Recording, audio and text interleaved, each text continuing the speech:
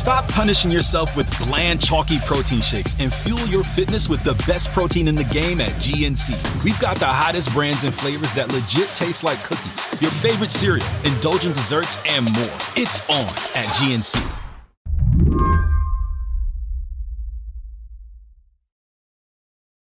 If you want to get into Nogales, Arizona from Mexico, you've got options. Matter of fact, Nogales is the biggest port in the state of Arizona and actually the model port of the state of Arizona. We have 5 port of entries in our city alone. Arturo Guarino is the mayor here. Says there's a pedestrian walkway, a truck crossing, an airport. We also have a crossing, a border crossing for cattle. You have a border crossing for cattle? Yes. Yes, we've had that for many, many years.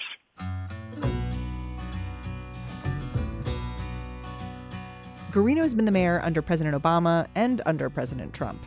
And while Nogales has only 20,000 people living on the U.S. side of the border, there are hundreds of thousands on the Mexican Sonora side.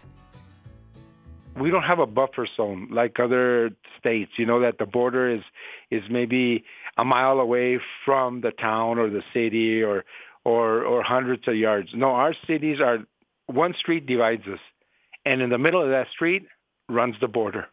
Nogales' main street actually runs all the way to Mexico City. So our corridor is a very, very busy corridor for trade and for tourism and everything. The main highway, it ends in Nogales, and that's why we're considered the Canamex corridor, the American, Canadian, Mexican corridor. And in the billions of dollars of trade go through Nogales. And this is trade that's not only for the state of Arizona, but is for the whole nation. What I found so interesting is you actually have the border wall that Trump keeps talking about. You have those slats. Yes. And we've had it for over 20 some years. Like I like to tell everybody, we're actually a city of 400,000 divided by a fence.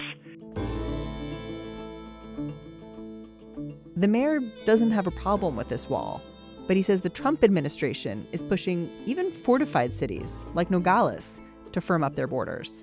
So as Congress continues to debate the budget and border security, we're going to talk about how this city is already beginning to change and find out what this border mayor really wants. I'm Mary Harris. You're listening to What Next? Stay with us.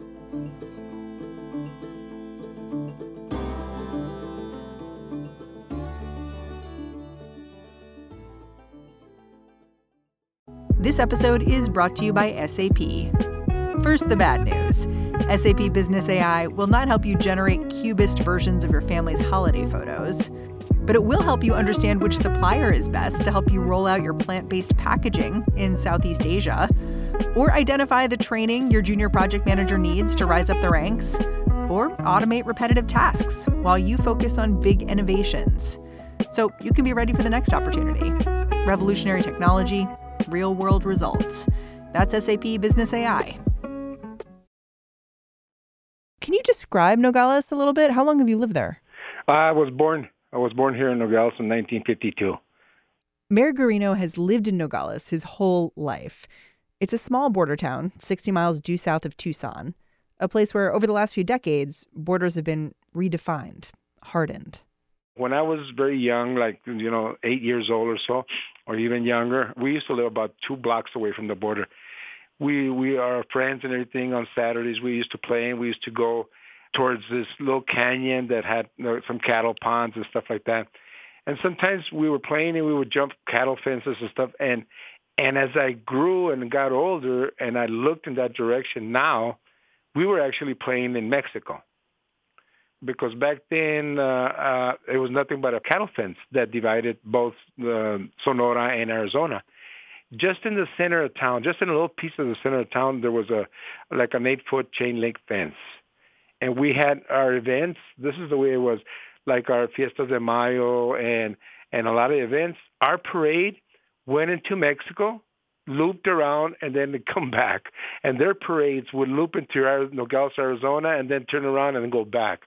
This is what life was like in Nogales for years, until the early 2000s.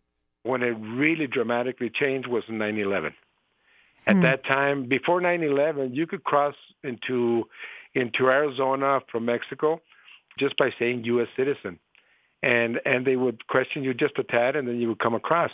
You didn't have to have a passport. You didn't have to have anything. But if there was suspicion, they would ask you for an ID or something like that.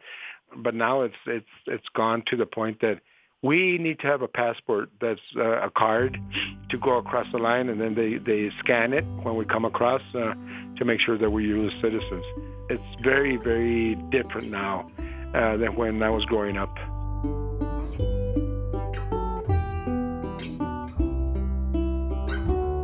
So I'm following the immigration debate and what Trump is saying from Washington.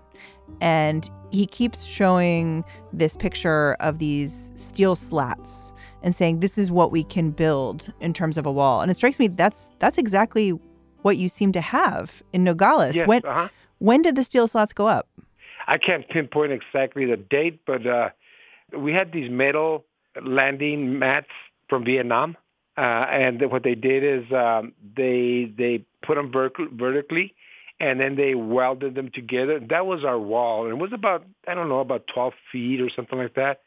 And then later on, we had a little section made out of concrete, which was a real wall. But it was more like a designer wall just in the DeConcini port of entry to make it look nice, when you went, and you could see through it. You could see through the concrete?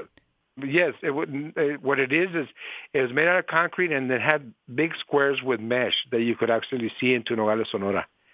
And then after that, then it's when we got these metal bollard fence, and this is a big, thick steel of about 4 or 6 inches wide, and they're in some places they're from 18 to 20 feet high, and so this is how everything's been evolving, but now. It's evolved to the point that, we've had the wall, like I've been telling everybody, and we haven't had any problems with the wall. It's just been evolving into an 18-foot wall, and now we have the wire, and so that is our concern right now. When he says wire, Mayor Guarino's talking about concertina wire. That's the kind of barbed wire you'd find lining prisons or on a battlefield. It's embedded with little razors. This is the latest addition to Nogales' border wall, installed over the past few weeks by the military. In November of last year, that's when they started installing the first strand on the very top. And then the weekend came by, past weekend, I wasn't in town, and I didn't get back till about 11 o'clock at night. But while I was out of town, one of my constituents called and said, Mayor, what's up with the wire? And I said, what do you mean, what's up with the wire? And he goes, they're installing concertina wire. And I said, yeah, well, they started back in November. He said, no, they're installing it all the wall to the ground, and it looks hideous. And I said, well, wait a minute. So when I got in town at 11 o'clock at night, I couldn't see it that good. I could see that it was there because I drove right up to it. But then the following morning on Sunday, that's when I drove up, and I was in shock. When I saw it, I couldn't believe it. Can you describe it for me just a little bit? You said you went up and it shocked you. Just tell me what you saw. Well, it's got about 6 strands, 6 coils. And this wall is 18 feet high. It goes up and down like a snake up the valleys, down the mountains, because like I say, it's very hilly here. And it's down to the ground, completely down to the ground. So you can't see the wire. If you're in Mexico, you cannot see the wire unless you see it through the space that's between. There's a little space between, maybe about 2.5 inches or 3 inches where you can see it.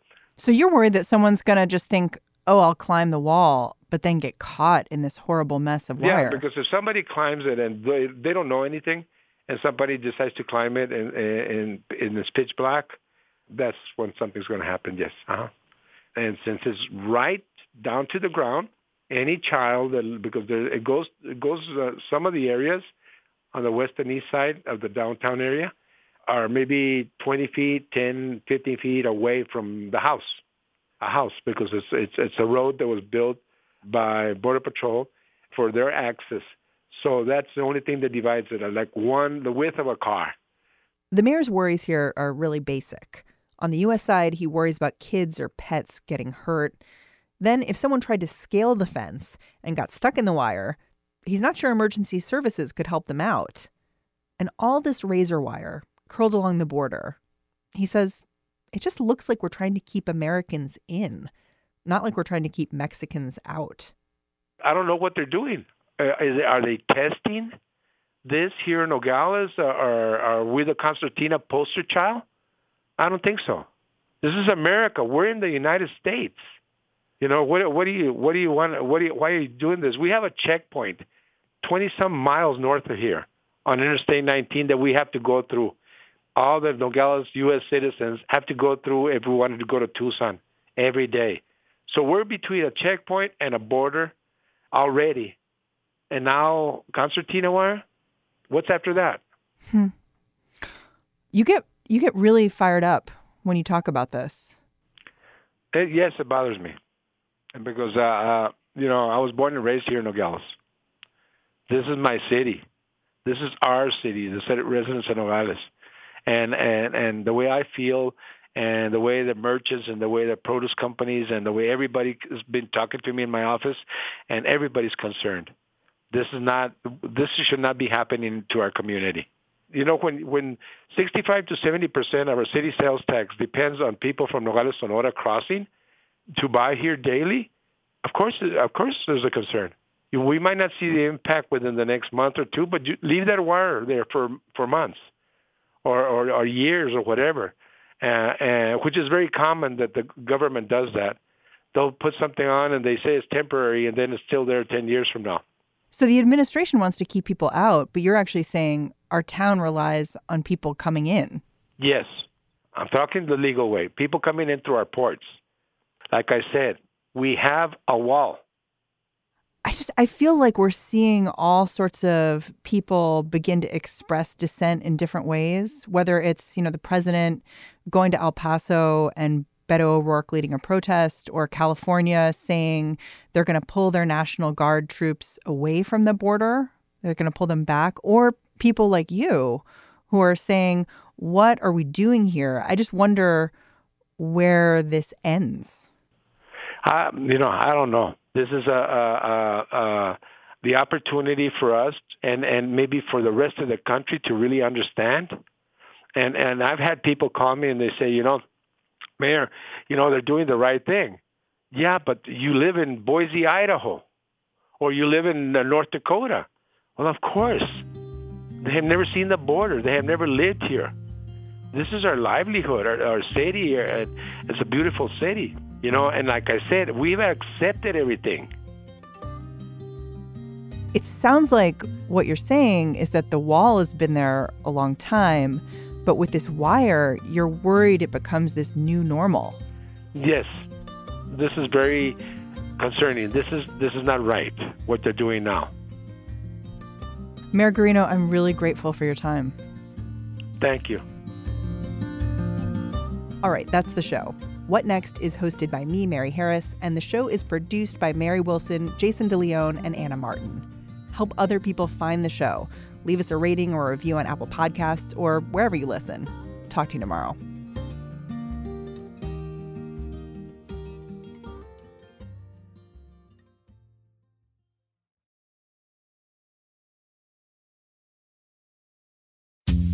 I'm Dahlia Lithwick, and I'm host of Amicus, Slate's podcast about the law and the U.S. Supreme Court.